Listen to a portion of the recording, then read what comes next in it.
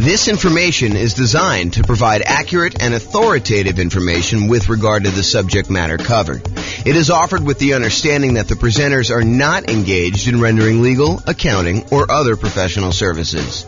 If legal advice or other expert advice is required, the services of a competent professional should be sought. Welcome to the Scottsdale Real Estate Investing and Real Estate Financial Planning Podcast. Learn all about investing in real estate in Scottsdale, Arizona, with a combination of real estate financial planning and modeling with numbers specific to Scottsdale, plus syndicated, more generalized recordings of live and pre-recorded real estate investing classes, not all of them specific to Scottsdale. Be sure to stay tuned after the podcast for a message from our sponsors. Well, good morning and welcome, everyone. I am your host, James Orr, and this is another class in our series on the dangers, the warnings, the downsides, the risks of investing in real estate. Previously, I think we covered the class on the insurable risk, the things that we can buy insurance to protect ourselves from, things that we could pay someone else to take on that risk voluntarily. In exchange for a little bit of money, they will take on some or all of that risk for us. And that's what we covered in the previous one in this series on risk. But today we're going to talk about the risk of down payment size when investing in real estate. So I will introduce you to a couple new concepts. These are going to be concepts that we'll talk about. I've talked about them before. Actually, in fact, I had a whole class on these two particular concepts, but we'll talk about them again when we talk about measuring risks. So we'll eventually get there, but today I'm just going to introduce you to the topic, and then we'll talk about how the amount you put down into a real estate deal impacts how much risk you have and how to think about that risk and how to mitigate it if possible. So this is sort of the quote for the theme that we are on, the risk theme, and that is a quote from George S. Patton. The time to take counsel of your fears is before you make an important battle decision. That's the time to listen to every fear you can imagine. When you have collected all the facts and fears and made your decision, turn off all your fears and go ahead. So one of the things I'm emphasizing in today's reading of this particular quote is when you have collected all the facts. So one of the things I'm going to go over today is I'm going to show you historical data as to how likely we are to see a drop in home prices and how severe those drops are. So we will look at the Case-Shiller data and look at how frequently these things happen. And then we'll look at it in the kind of like view from the lens of down payment size and how if we see a pretty significant decline in property values, like how that is impacted by how much you have invested in the deal, what your down payment that you are there. So the question is, what are your fears relating to real estate? And if you want to reach out to me, you can tell me if you have certain fears. I will try to cover a bunch of different ones in our series. We're doing about one of these a week. We're doing daily classes live. And then the daily classes get published to the podcast once per week. So a week's worth of live classes becomes a month's worth of classes on the podcast. I think I'm just about to enter February. So this will be either late January or very early February of 2024 at this point. I'm recording this May 18th of 2023. And basically, if you are attending live or on the Substack or part of the coaching program or something like that, you'll get access to this stuff early, but the podcast stuff is slightly delayed. So you'll see this almost like movies. You can see it in the movie theater right away, or if you want to wait for it to come on to cable TV, you can wait 6 months or a year, whatever it is. So it's we're about 6 months, 7 months out at this point. All right, so let's talk about this concept of resiliency. I invented these ideas as a way to measure risk when we were doing a bunch of analysis on the real estate financial planner software that I wrote. So one of the things I was always curious about is when you're looking at someone's portfolio of properties. And you can look at this on an individual property too, but I like to look at it on a portfolio. And I wanted to know how resilient someone's portfolio was to a decline in rent or to a decline in home price. And for rent, it was like, how much can rent decline before they would have negative cash flow? And I'd like to think about it in terms of two things. I'd like to think about it in terms of the dollar amounts that rent can decline, and then also the percentage. Because I think thinking about those in both ways is important, and it's slightly different. So sometimes a portfolio will have, a mix of some free and clear properties and some highly leveraged properties. And so if you have a dollar amount decline in rent, then the properties that are free and clear, they have less cash flow, but their cash flow doesn't go to zero. And in that way, when you think about like how much it can decline over when you have a free and clear property, they are very resilient to a drop in how much rent is being collected before they would have any type of negative cash flow. But the ones that are highly leveraged, that only have, $50 a month in cash flow or $100 a month in positive cash flow, if rents were to drop by $50 or $100 there, then we could actually see negative cash flow.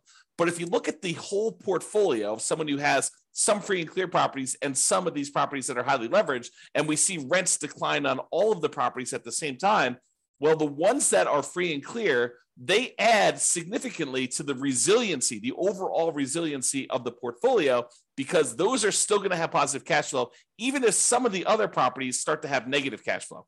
So imagine you've got $1,000 a month coming in from some of these free and clear properties, but these other ones only had $50 a month coming in positive cash flow. If rents drop by, let's call it $100 a month, the ones that were free and clear may drop to $900 a month, and the ones that had $50 in positive cash flow, now they're negative 50.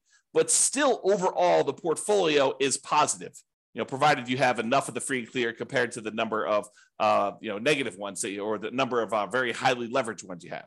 Okay, so this concept of rent resiliency is important for looking at your overall risk in a portfolio.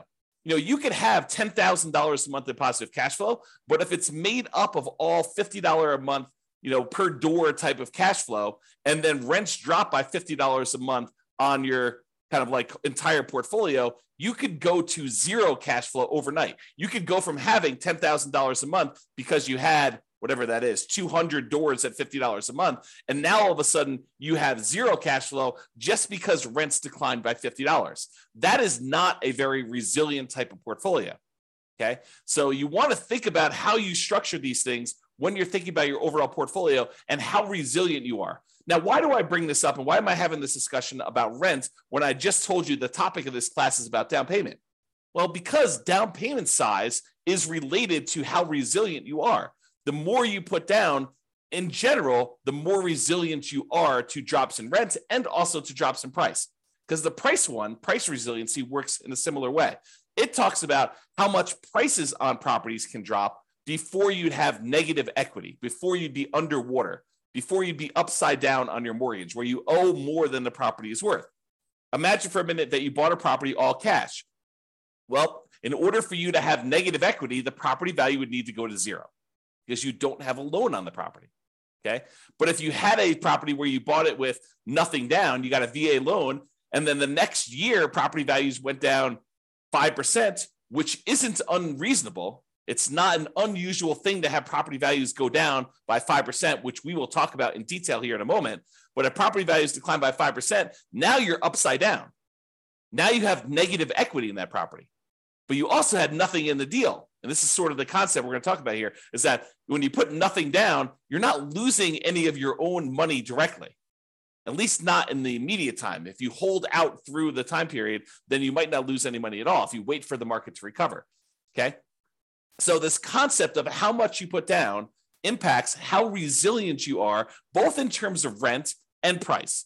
And rent is a little bit of a less direct one, but it is still related. It's still correlated. The more you put down, the more you have invested in the deal, the more resilient you are in general to both rent resiliency, how far rents can drop before you have negative cash flow, and also the price resiliency.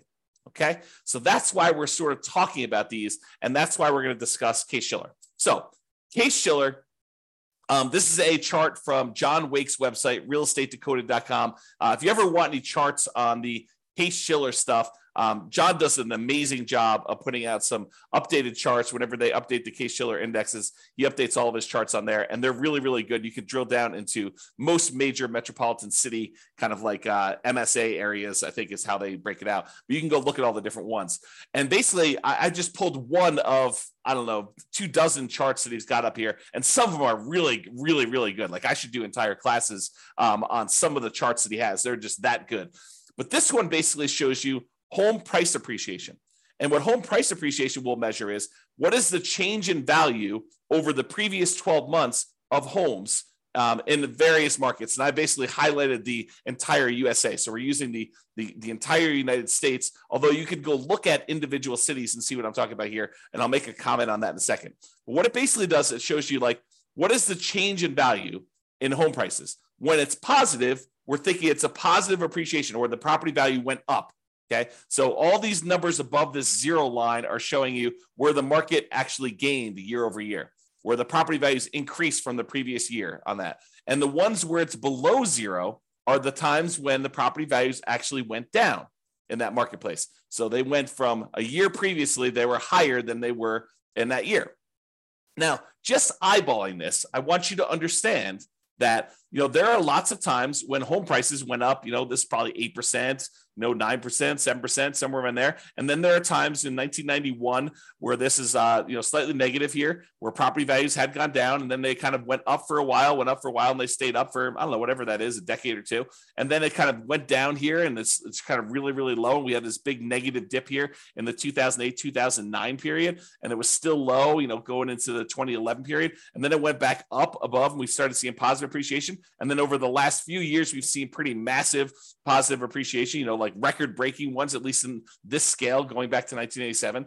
And then we're kind of down low again, where we're seeing very little appreciation, or in some markets, we're seeing the negatives. So all of these really faint lines in the background, those are individual cities. And you can see even when sometimes when the U.S. market is, doing okay appreciation-wise, 3% or so, sometimes we have some markets that are actually seeing negative appreciation or property values declining.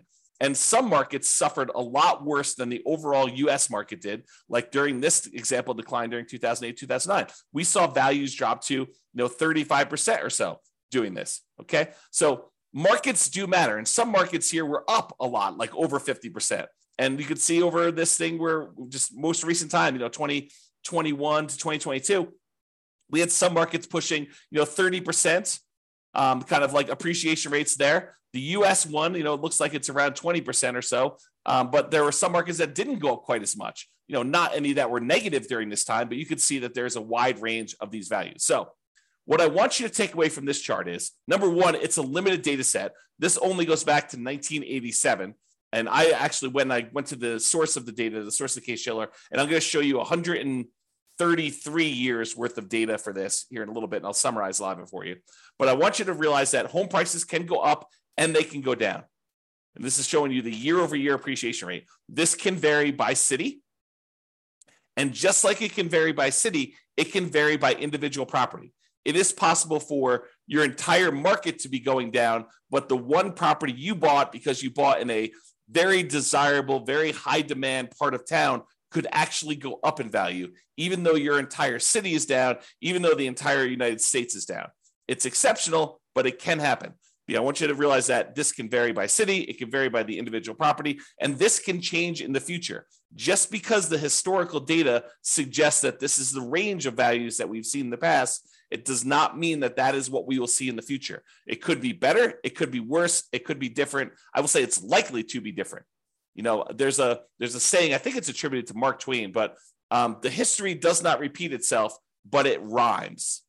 And so I think that's the idea here, is that we look back at history to say, hey, what has been reasonable, right? I don't want to be using, negative 10% to positive 10% for appreciation rates when, the numbers are really negative 1,000% to positive 1,500%. You don't want to use something that is off by that magnitude. Even though it could happen, I think it's reasonable to say, look, I looked at 133 years of history based on this, and this is what it told me. So let's go ahead and start with those assumptions. Sure, we could have some extreme outliers where it's better or worse than what that is, but let's use that as kind of a baseline. Okay, So now what we're going to do is we're going to look back over 133 years worth of data to determine what's typical in the past. But before I do that, I just wanted to show you this really cool chart that they've got on the Yale.edu website for the Case-Shiller stuff. And this chart just shows you the historical interest rates, what interest rates have been since 1890, going all the way up to 2023, I think is where we are right now. And one of the things I want to point out to you is that while interest rates feel like they're up a lot, and they are up a lot from the relative low we had in the last few years, if you look at the really big picture of 133 years worth of data, we're not that high. And I think I showed this. I created this new tool that allowed you to put in what the current interest rate is. And I showed you using a meter of like how high we are using all of the historical data. And I think we were using like 7% or something like that for a class I taught. And like the interest rates were higher like 50% of the time. So this is not a relative high. It is, well, I guess it's a relative high compared to like 3 or 4 years ago. But like when you look at you zoom out really, really far, it's not that high. We're nowhere near what we were at all-time highs. Okay. So I just want to give you some perspective on that. But the interesting thing is this plots interest rates plus the population. So it shows you population growth over time. Plus it shows you the real building costs, what it costs to build properties. Kind of shows you that over time. And then it shows you real home prices as an index. And you can see how that has changed over the last 133 years. So I don't know if you're interested in this particular chart, you can go to the Yale website or pause the screen if you're watching the video and check out this particular chart. I find it pretty fascinating just to see a long-term historical perspective of all of these different things shown on the same chart at the same time. Okay. So what I did was this. I went back to the Case-Shiller website, the one on Yale, and I pulled down the raw data. And then I did some data manipulation in Excel, and I pulled out, because they have, to a certain point, they only had yearly data. And now for modern times, we have monthly data, or not exactly monthly. Maybe it is monthly, but it's more frequently than once a year. And so what I had to do is I had to pull out all the extra data, and I only did year-long increments. And what I'm showing you here is going all the way back to 1890, all the way through to today, 2023, and I show you what the change in value in home prices for the entire U.S. was year over year. And so each one of these lines is a year. And you can see in 1891, because I basically measure 1890 to 1891, it was like almost negative 10% in property values. And then the next year it was up, and it was probably whatever this is, 2% or so. And then the year after that, it was up probably 4%. And then the year after that, it was up like 16%. But you could see the range of values. Now, this particular chart is not adjusted for inflation. So I forget which one is nominal and which is real, but this is the one that is not adjusted for inflation. So these are the non-inflation adjusted changes in value over time for the property. So you can see there's a whole bunch of lines that are positive where properties went up in value, where they appreciated, and there's a whole bunch of ones where they're negative, although there's a wide period here where there's not very many negative, and it's not very significant negatives if they are. Pre-1940, there's a bunch of negatives. After 1941 or so, and after, 1942, for a while, there's a little couple dips here, very small dips. And then 2008, 2009, 2010, 2012, just looking at it, eyeballing the data, those were exceptions to a very long period where property values were just up to the right. Okay. So you could kind of see that in this chart if you're doing that. And then we have this kind of like more recent time where we see a pretty significant appreciation. Now, I also took the average appreciation for this time period, the median appreciation for this time period, and the compounding annual growth rate for this time period. So the average of all of the appreciation rates, the year over year appreciation rates based on Case-Shiller data for the entire United States is 3.61% per year. So you'll notice when I do a lot of my analysis, all the modeling we do for the real estate financial planner software, I use 3% for my long-term appreciation rate on properties. Okay. The average was 3.61. The median was 3.33. So I think 3% is probably a little bit conservative. And then the compounding annual growth rate was 3.37. Okay. So another way to think about that is property values are growing at a compounding annual rate of 3.37% using the data for the last 133 years, going all the way back to 1890. And this is not inflation adjusted. Okay. Now you're like, but James, what about inflation? Certain times, if inflation was really, really high, then this really wasn't a 10% increase. It may have been only 2% greater than inflation. Well, I'm so glad you asked, because I also did the inflation adjusted version of this as well. And it shows you how much property values changed, also taking into account what inflation was in that year. So if property values went up 4%, but inflation that year was 3%, then this chart would show you 1%, or the difference, the amount over inflation that it was. Okay. And so you could see how the inflation adjusted numbers get modified. The average when we pull out inflation was 0.79%. So property values went up on average 0.79% per year over what inflation was. Is another way of saying that. Okay. And the median was 0.07%. So property values on median, the middlemost value of all 133 years worth of data, was 0.07% above what inflation was. So when I tell you in another class or other classes where I talk about, property values going up, and I tell you, look, the data that I've looked at suggests that property values tend to keep pace with inflation, this is what I'm talking about. I'm looking at 133 years of historical data in the United States. Sure, your city can be slightly different. Sure, your individual property can be slightly different. But I'm telling you, for looking at the entire United States, 133 years of history, I'm telling you that on average, property values only went up 0.79%, less than 1% above what actual inflation was. And on median, it only went up 0.07% above what the inflation rate was. And some people argue this. You'll read like a newspaper article or a magazine article, and they'll talk about how, real estate barely keeps up with inflation, so it's really not a good investment. Oh, I beg to differ, because if you're buying a property and you're putting, 20% down or 25% down or even 50% down on the property, and that investment is just keeping pace with inflation, well, you're leveraged. You only put, let's use an actual example. You have a $100,000 property, you put in $20,000. If inflation was 3% and the property actually went up 4% in value, then the property value went up $4,000 on $100,000. Okay. But it really, for inflation reasons, it only went up $1,000. Okay. That's fine, because now you invested $20,000 and you got a $4,000 return not adjusted for inflation, or a $1,000 return adjusted for inflation. You made $1,000 on $20,000. That's 5%. That's after inflation. So the point is, you're leveraged. You're getting a 5-to-1 return because you are 5-to-1 leverage. You put down 20% or 1/5 of the property value. If you put down half, you'd be 2-to-1 leverage. If you put down a third, you'd be 3-to-1 leverage. If you put down 5%, you'd be 20-to-1 leveraged. If you go and you do the nomad strategy, you get 20-to-1 leverage. So you're getting 20 times what the leverage factor is. Okay. So when we talk about this, if property values are keeping pace with inflation, that's awesome if we are leveraged, because it means we're getting a leverage return above inflation. Okay. So the compounding annual growth rate for the inflation adjusted one is 0.56% per year. Okay. Now, I just wanted to show you these so that you can understand how inflation adjusted works and how the inflation one works. So you can kind of see these. If you want to kind of pause the chart, you can look at those and get a feel for all the stuff. Okay.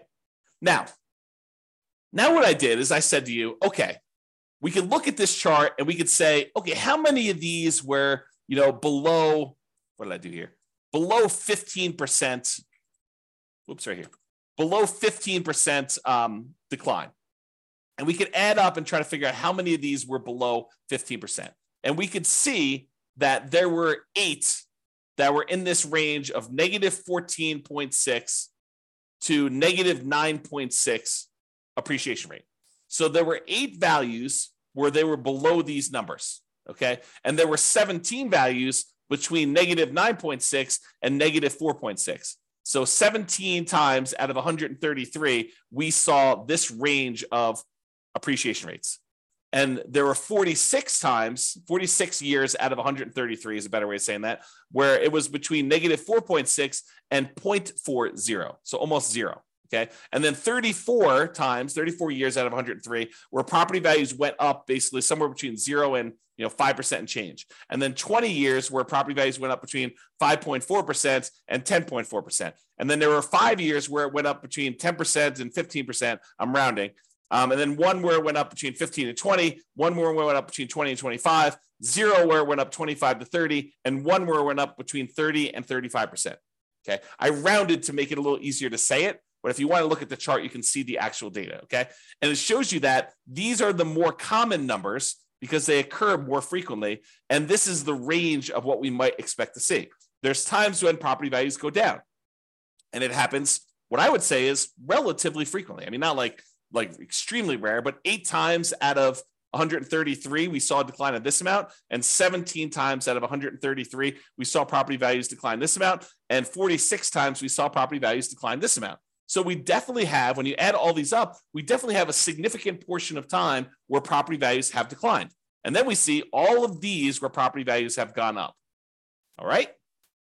I just summarized this a little bit better, and I'm showing you fewer buckets to make the lesson clear. So 66 times out of 133, property values declined. They were less than 0 as far as appreciation rate, not inflation adjusted. Okay. 37%, not percent, but 37 times out of 133, the property values went up somewhere between 0 and 5%. So 37 times out of 133, property values went up between 0 and 5%. And then 21 times out of 133, property values went up between 5 and 10% in a year. And then 9 times out of 133, it went up greater than 10%. So we could see just this feeling of what is happening. Now, why am I making a big deal out of this when we're talking about the amount of down payment? Well, I want to talk about the risk matrix. And I think I introduced this in the class we did last time on risk, but I've also taught this previously. And what I want to show you is this idea of risk matrix. So the risk matrix is like in this case, a 3x3 square, although it's rectangular shape just because of the width. And it shows you severity across the top. So these are the lowest severity events. And then these are the highest severity events. So 1 is a low severe event, property values moving very little in this example, or really large severity events where property values moved greater than 15%, greater than 15% appreciation, or greater than negative 15% negative appreciation is what we're looking at there. And then we have on the left-hand side, how likely is this to happen?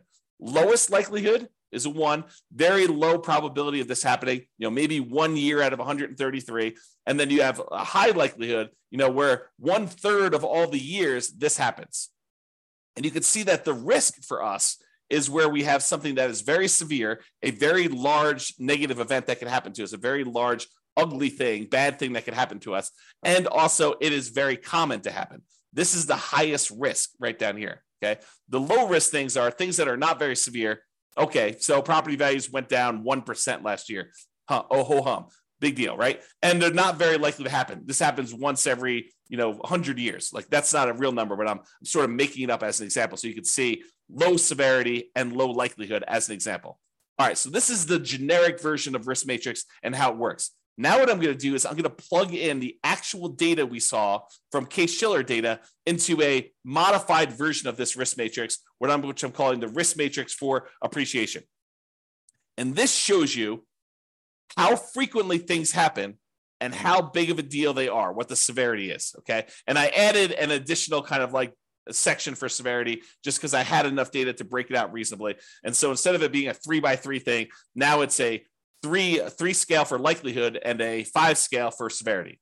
So severity 0 means that the property value went up, okay? Because that is not a bad thing that could happen to us. I basically said, okay, this is not a severe negative event. So I'm saying, look, these are increases in property values. So a severity of 0 for us in this particular discussion is property values actually went up and it wasn't a bad thing for us, okay? And so the likelihood, the lowest likelihood for us to actually see property values go up here, the lowest likelihood is we're likely to see a greater than 10% increase in property values. That happens 7.7% of the time. So 7.7% of the years had a property where property values went up year over year greater than 10%. Okay, so not very likely, only 7.7%, but the increase was positive. Okay, now the next likelihood is 15% of the time, property values went up between 5% and 10%. So we saw an increase of property values between 5% and 10%, 15% of the time. And then the most likely, again, with no severity, property values went up 0 to 5%, like a small increase in that sort of inflation range, 0 to 5%, 25.6% of the time. So about a quarter of the time, property values are increasing between 0 and 5%. Okay. About 15% of the time, they're increasing between 5 and 10%, and 7.7% of the time, they're increasing more than 10%. So if you're thinking to yourself, look, I'm modeling my properties, I'm doing my deal analysis, and I want to use 10% for my property appreciation. You're basically saying, hey, based on 7.7% of the historical data, property values went up greater than 10%. But you think it's a good idea to use that number for your modeling, especially modeling out over a very long number of years. Probably not a good idea. If you want to go and you want to use a reasonable number, I'm using this sort of like 0 to 5% number where 1/4 of the time, so I usually use 3%, 1/4 of the time, the property values are likely to do that. Now, are there times when they decline? Yes, I'm so glad you asked. So as far as severity goes, there's a small decline, which we'll call 0 to 5% decline in value. There's a medium decline, which we'll call 5 to 10% decline in value. And then a large decline, which is 10 to 15%, and then catastrophic, greater than 15% decline. Okay. So for a small decline, 0 to 5% drop in property values, that happens 34.6% of the time. So 34.6% of the time, we are likely to see a property actually drop a little bit in value. So 1/3 of the years, historically, and it doesn't all happen in a row, as you've seen, but sometimes we get into these trends where it happens right back to back to back to back, and then we see a period of prosperity where property values are going up for a long period of time. But we've seen a 0 to 5% decline in property values 34.6% of the time. Okay. Now, if we add all these up, 25.6, 15, that's like 40. This is 40 plus 7. We'll call it 40 plus 8. So 48% of the time, property values are going up. 34.6% of the time, property values are dropping between 0 and 5. Okay. Now, the medium decline, and by the way, this is a likelihood. It's relatively likely. It's a high likelihood event, which is why it's this bright orange, right? Bright yellow, right? Now, this next one is a situation where we have a medium likelihood. The probability is sort of in that mid-range, but it's a more significant drop, a drop between 5 and 10%. A 5 or 10% decline in property values happens about 12.8% of the time. Okay, so about 12.8% of the time, a little more than 10%, we're seeing property values go down between 5 and 10% in a given year. And then as far as large decline goes, between 10 and 15% decline, that happens very infrequently. So it's a low likelihood, but a very severe thing for us, having property values go down 10 to 15%. That happens 6% of the time. Okay, 6% of the time. And we've not seen, according to the US historical data, remember each city's data will be different, and we've seen catastrophic declines in other cities. But as far as overall US data goes, we have not seen 0% of the time a greater than 15% decline, which I think is interesting, right? So these fears we have about things are relatively low probability type events. Not that they can't exist, not that they won't happen, but they're relatively low.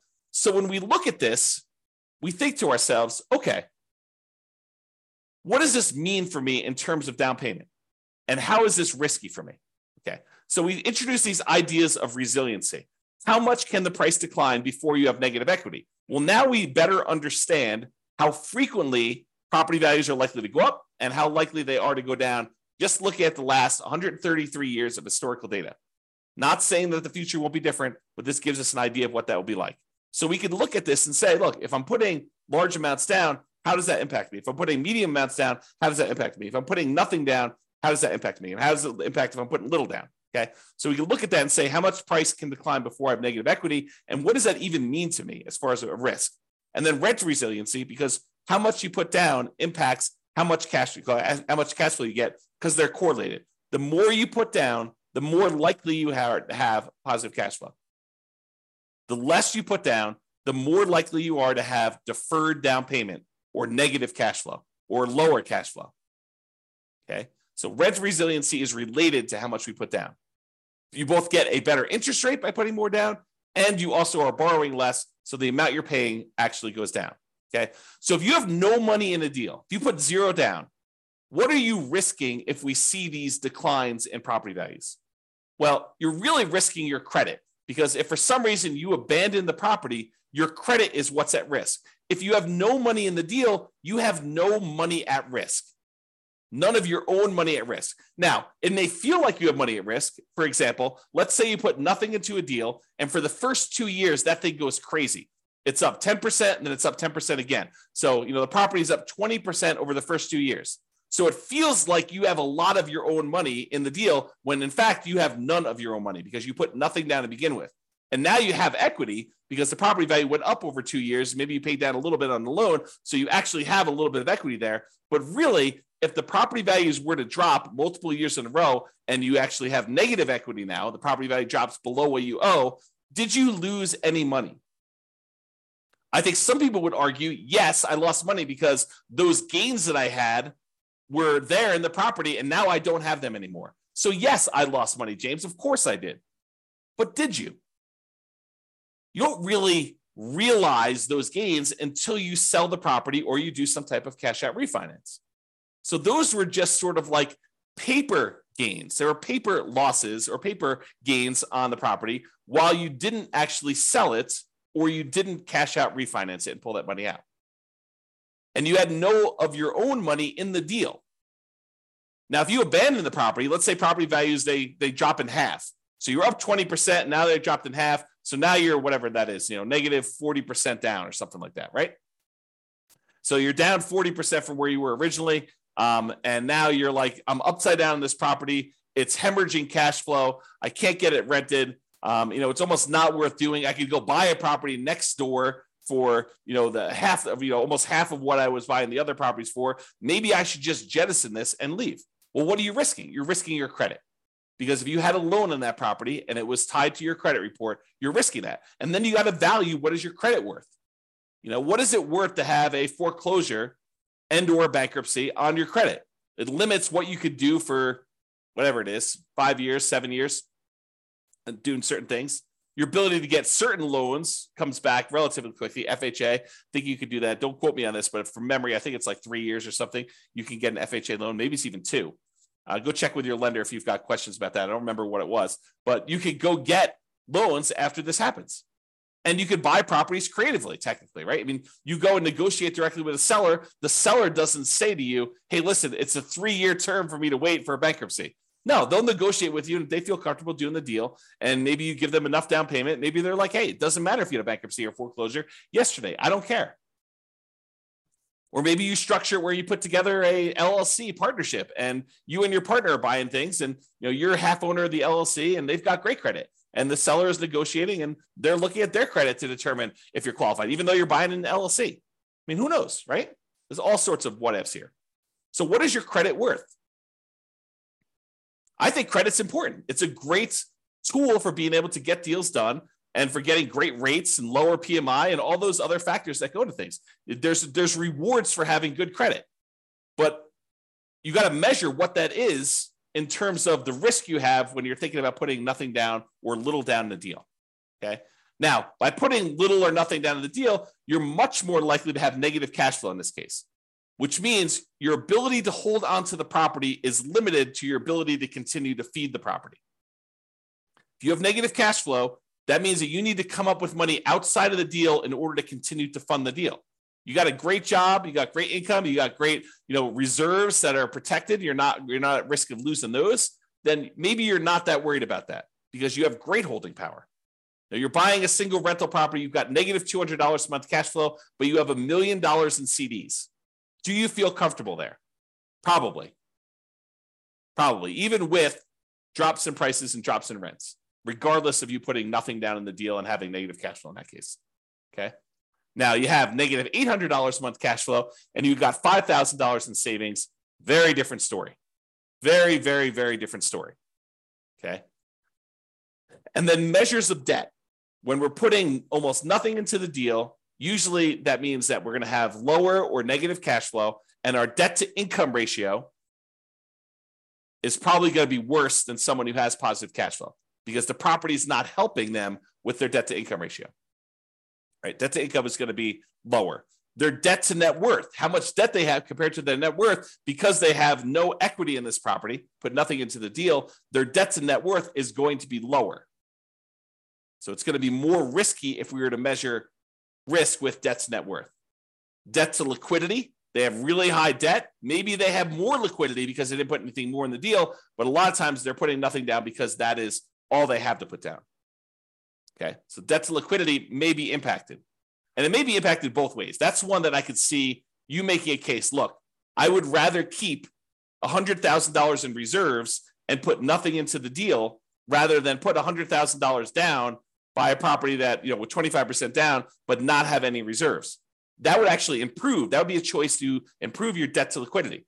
Yes, you have really high debt, but you have really good liquidity, $100,000 versus you have no liquidity because all you've got is tied up in equity in properties, which would help with your debt to net worth, but it wouldn't help with your debt to liquidity. Okay. And then months of reserves. How many months of reserves do you have sitting on the sideline such that you have holding power and can handle things that come up?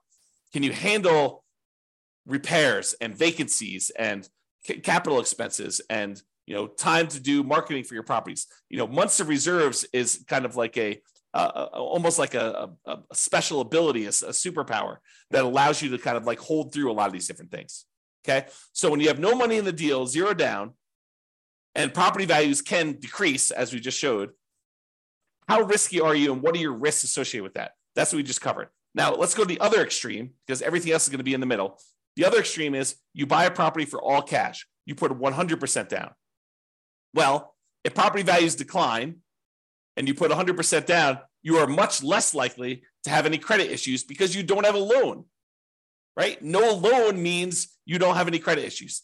There's nothing for you to be foreclosed on except for taxes on a property if you choose not to pay property taxes or HOA, right? But you're probably not going to have any credit issues based on that, provided you're paying all your bills.